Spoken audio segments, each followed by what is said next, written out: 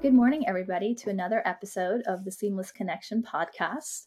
I have with me today Joanne Mizell from Banner Aetna. She's the Chief Operating Officer and has been with both Banner and Aetna for a number of years in a number of different roles.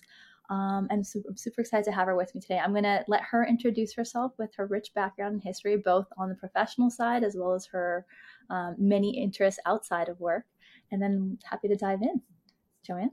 Thank you for having me, Mina. So, yes, Joanne Mizell. I am currently with Banner Aetna. We're a joint venture between Banner Health, a large health system in Arizona, and Aetna. And I've really been in this industry my entire life. It feels like even starting back when I was in high school, I had a part-time job working for a health payer. A lot of change in that period of time, a lot of complexity and a lot of improvements. And I have really seen so much growth in the industry and in networks being added and in the way that payers interact more with members beyond submitting claims and processing bills. So it's gotten really complicated, and I think my passion is really around finding ways using my knowledge of the industry to make it better. And if we can start making it better at our company, then others will follow as well. And how do you define better? I know everyone has all their different complaints. Healthcare has all its warts, as we all know. From your perspective, what are the biggest pain points, and where do you think the biggest opportunities are to make things better? There's so many areas. So it is better. The coverage is better. There's more provided right now. But when I say better, I'm thinking about the member experience. So, which is also the patient experience. And the biggest thing to tackle is, while there's so much improvements and technology and better care available, it's really confusing, and it's hard to make it not confusing. And that's kind of my challenge, and what I am very interested in is figuring out, how do we make it easier for members to understand what they have available to them at the right time when they need it, and not feel like it's Big Brother, but it's actually someone trying to help them. So that's it, kind of taking away some of the mystery and some of the confusion in interacting with the complex health system. Yep. And you had left Aetna earlier, and you came back to take on this new role and this new challenge. If you don't mind me asking, why did you leave earlier? And I think we heard a little bit about why you came back, but is that related to why you left? And then kind of what is your hope for what you do as you come back now? Yeah. Great question. I retired from Aetna in 2011. And had a great career, and was fortunate to be able to do that at a relatively young age. Realized I wasn't ready for retirement, and did some other things in our industry, and got involved in some community and affairs areas as well, and really expanded beyond that. But I wouldn't have gone back to Aetna. It's Banner Aetna, the joint venture that lured me back in. Aetna is a really big company and has so much to offer. But when you have a really big company, it's hard to implement change. It's hard to really make quick improvements and to test things out.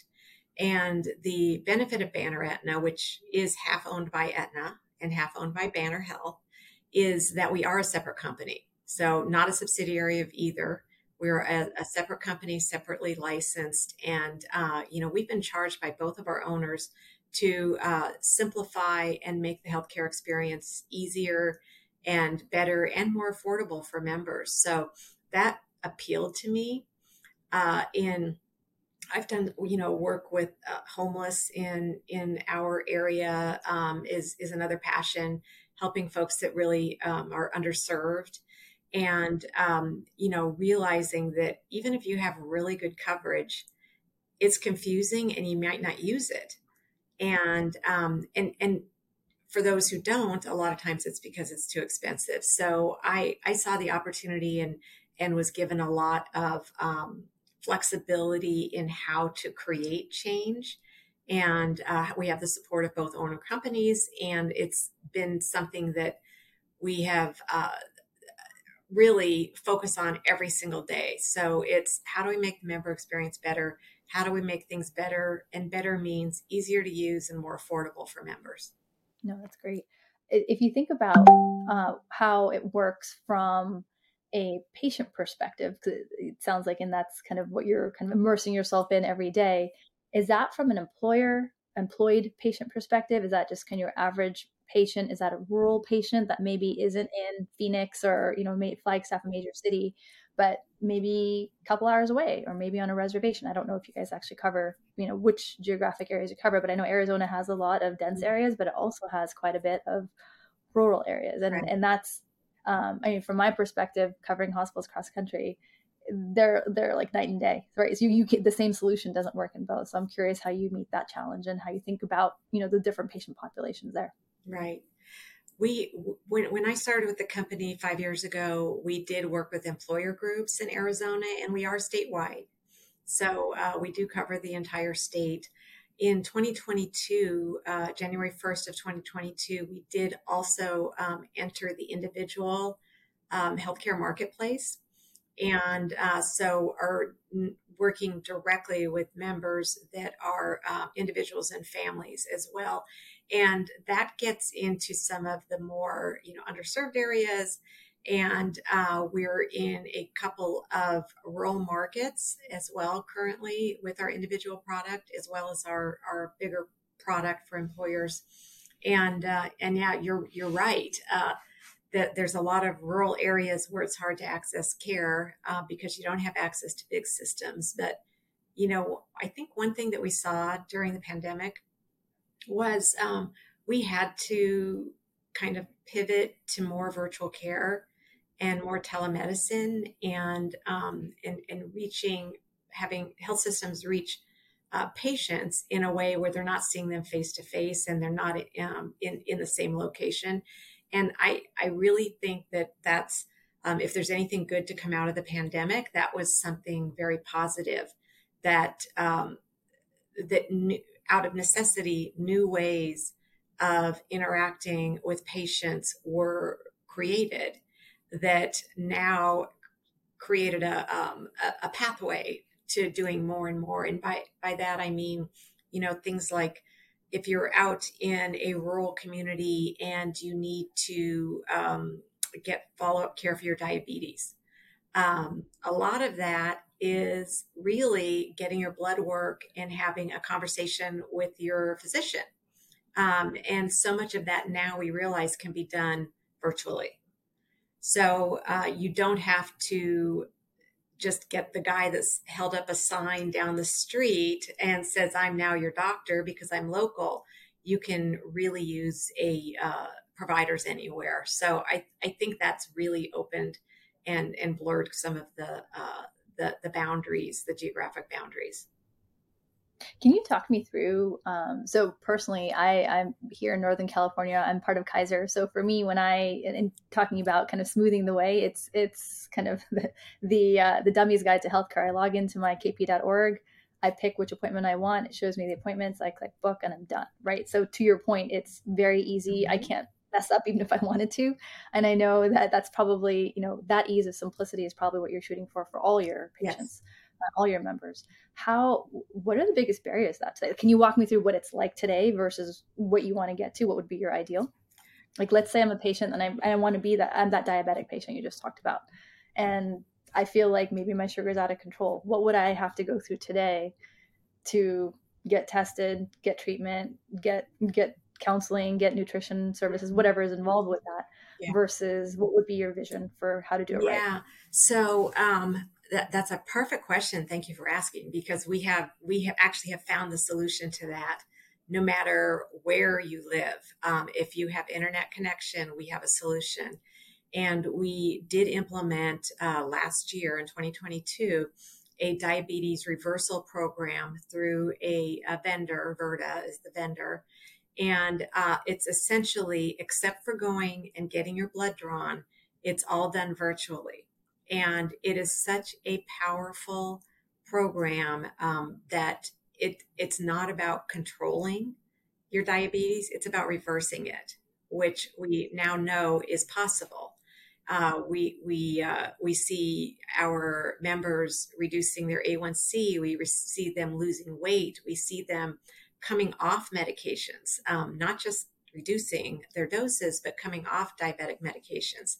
And that program has just been a godsend to so many of our members. And we actually have them frequently come to us when we are at meetings and presentations and say, this changed my life because I now feel like I have a future.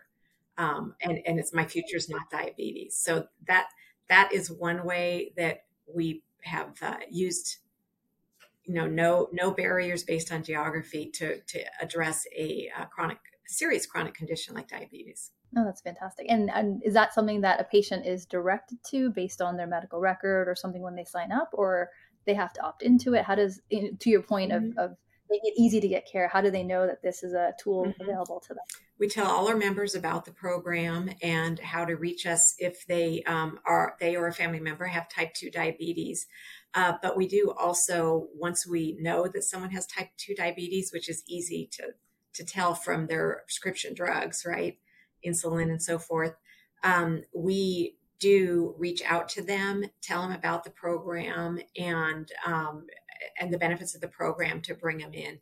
And that's where we probably get most of our enrollment, is when we actually make that outreach and say, hey, this is a program we think will benefit you. And it doesn't cost anything. Another benefit, a barrier to care is cost, out-of-pocket cost. It costs them not a single penny beyond, what they're paying for their premium to participate in the program. Oh, that's fantastic. That I didn't know actually that was part of it. That's such a great option.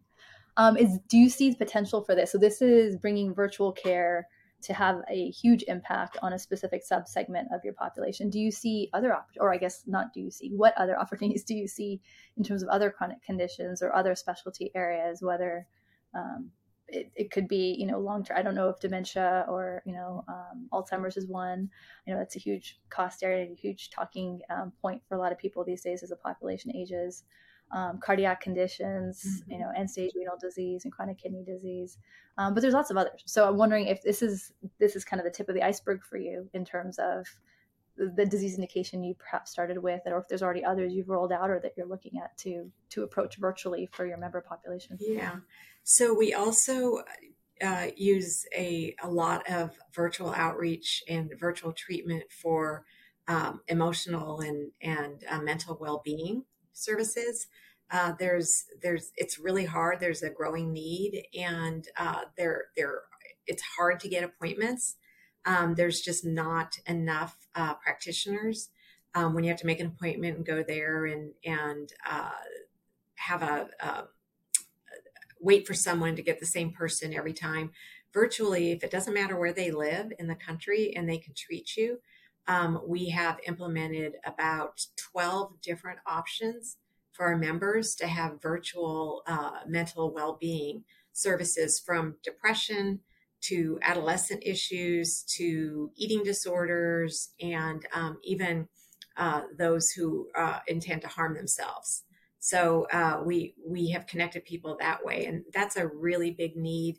Another one that really grew during the pandemic, and we think that virtually is a way that people feel comfortable making those connections. So that's a big one for us. The very first one we did was for just primary care. We do offer, again, getting at trying to keep costs low for members. So you're paying a premium. We want as much as possible to have you not have to pay unless there's something serious going on. So our virtual care process is text-based, it's on demand, and it's free. So you don't have to get out your credit card to have a visit. You just have it on your phone. You have your visit. The doctor can send prescriptions to your pharmacy. They can send lab orders, call you back in, and it's really a nice way to supplement the in-person care when you have geographic boundaries or cost boundaries as well. And I have to admit curiosity from a physician perspective, given I'm the head for a medical group here. How does that work from the physician side of things, right? So it's no cost to the patient, but how is it sustainable economically from a physician perspective? Because one of the issues we've seen, again, across multiple hospital settings and clinics, is during the pandemic, a lot of needs were met in a non-sustainable manner, if you will, right?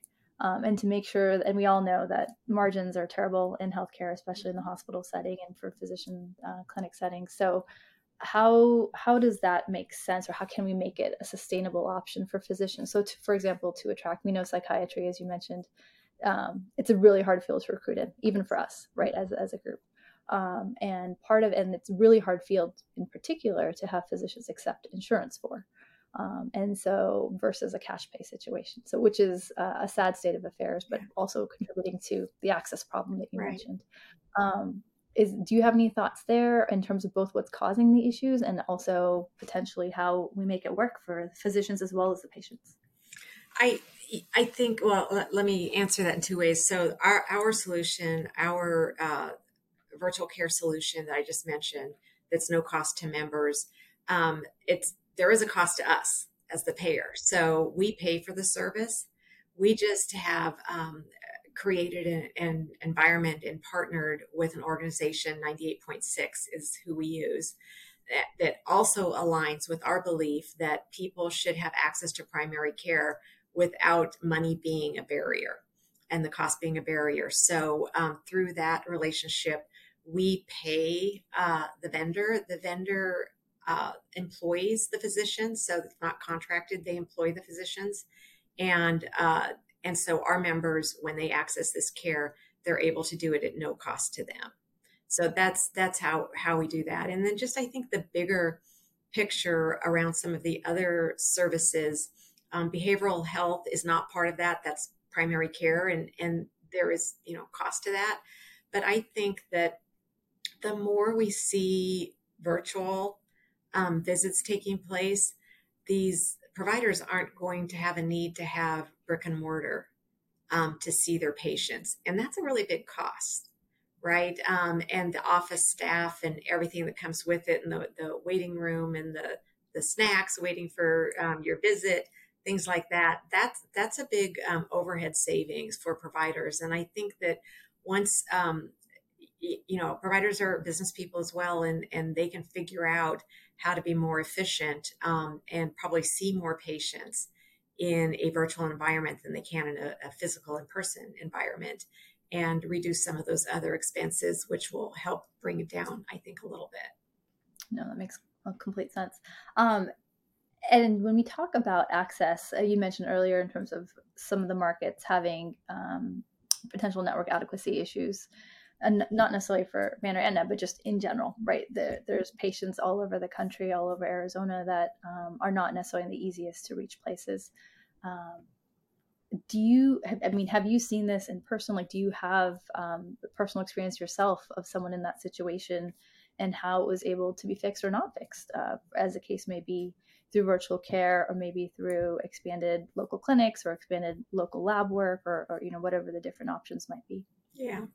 I don't have personal experience with that, but we do have a cabin up in a rural county in the state here, and I do hear from people that live there. There's a hospital, a community hospital in that area, but they have to come down to Phoenix if they need any kind of care. And you mentioned end-stage renal disease. That's a lot of back and forth and things like that. So I think that one thing that I have seen is more of a commitment from the larger systems, including Banner Health, to invest in some of those rural communities, and so that they don't have to be coming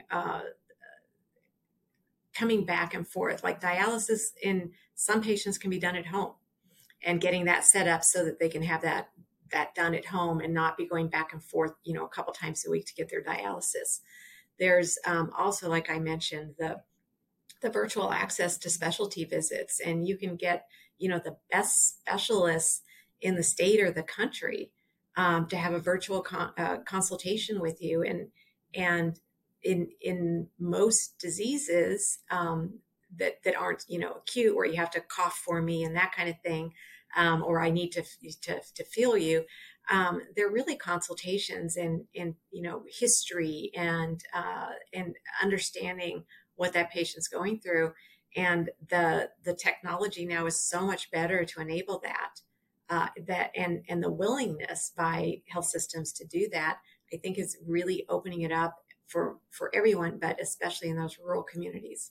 If you had to pick one item to say, hey, this is kind of my bugaboo, my big kind of pain point for me to provide that seamless healthcare, that seamless connection to my members, what do you think that still is today?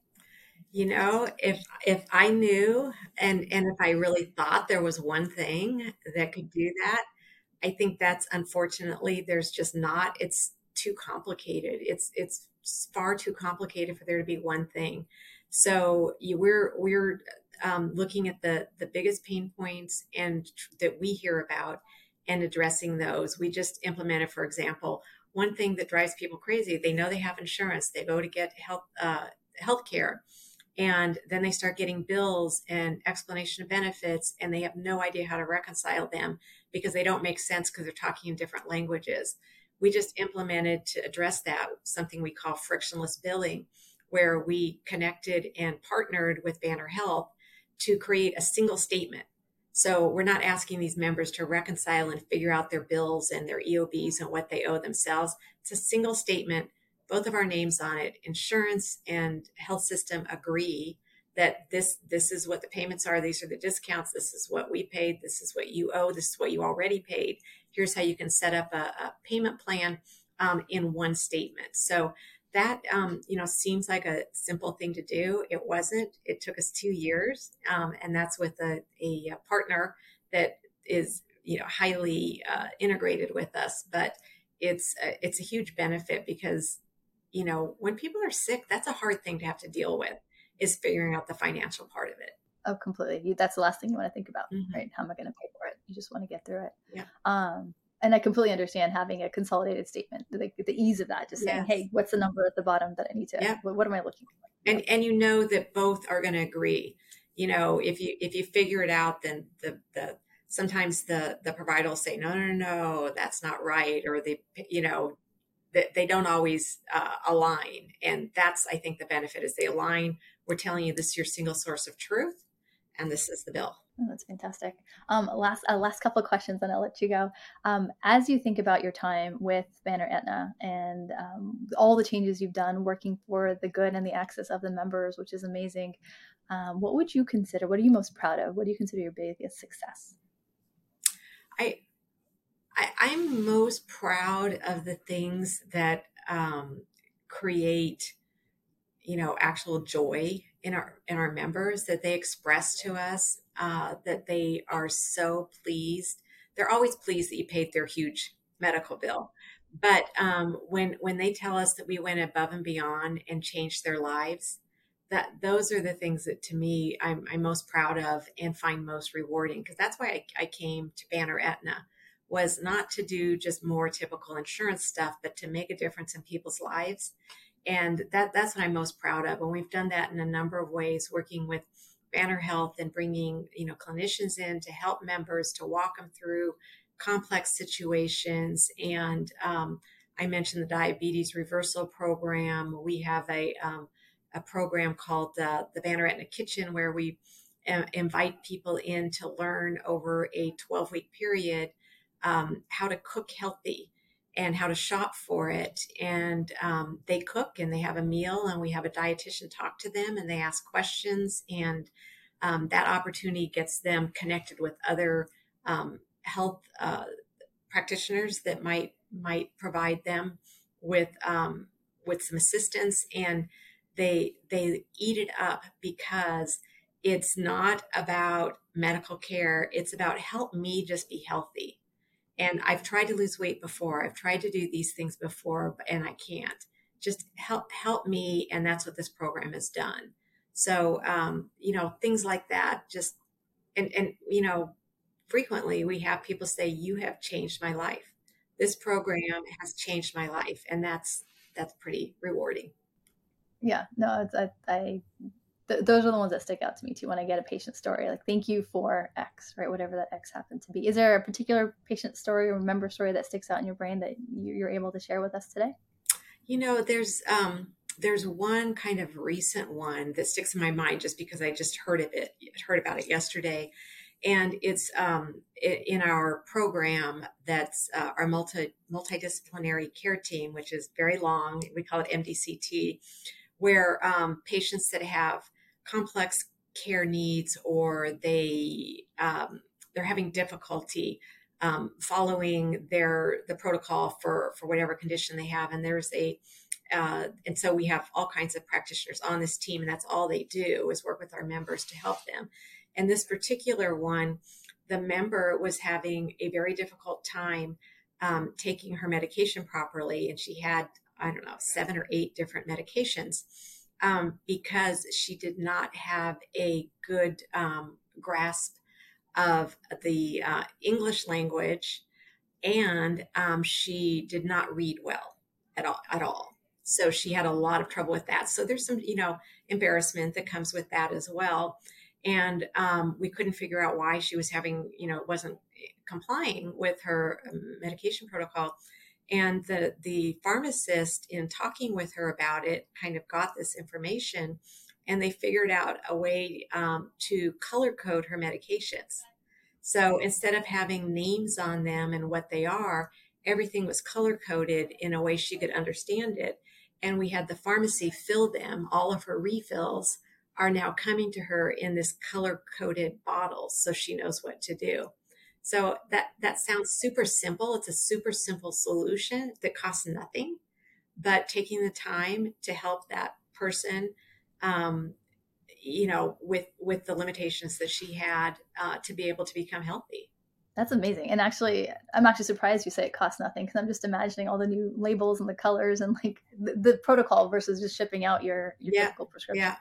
Pharmacies are willing to do what they need to do to keep those members. So yeah. Oh, that's amazing. And that's actually a new one. I haven't heard that type of story where it was a communication issue, but it was such a simple solution. I haven't, usually it's like a translator's brought in. Right. Some people can't read, though. We know that, and they're the ones that have the hardest time with healthcare literacy in general. Yeah. And what I love about this story is that it's an ongoing, permanent solution. She's not going to need someone to support her on an ongoing basis. She now has a way that she can take care of herself. Right. But at the same time, she knows that she has this person. She has this team of people that's there if she does need them, and they'll check in on her to make sure it's still working for her well. No, that's great. That's fantastic. And this is part of the virtual solution, or this is an in-person? This is our MDCT is it's at the choice of the member, face-to-face or virtual, however the member prefers to interact. Okay, perfect. And then the last question I had for you is the flip of that, which is, what's been your biggest challenge or your biggest kind of frustration point in the last couple of years as you've taken on this new role? It's a challenge. I don't know about how frustrating it is, but it's a challenge we're trying to address, and that is when we have these great programs. The one that helped this member I just mentioned, the diabetes reversal, the learning how to eat and cook healthy for yourself and your family. We create and we develop these programs, and and we send information multiple ways, by mail, by email, by text, to members. And it's really has always been, and I think always will be, a challenge to get that member at the moment they need something to read it and to engage. So engagement is, I think, the biggest thing for us. We have these great programs, and if everyone eligible for them and everyone who could benefit from those programs did, their lives every day would be better. And it's finding that holy grail of engagement, how we get them to read, to understand, to know, and to accept the help. Yeah, no, completely agree. I've seen this time and again in healthcare. I'm sure you did too, which is you can have the greatest solutions since sliced bread, and if you can't get anyone to use it, it doesn't matter. Yeah. Yeah. Yeah. And so often they'll say, oh, if I had known that we had this, I would have done it a long time ago. And we sent you 30 emails.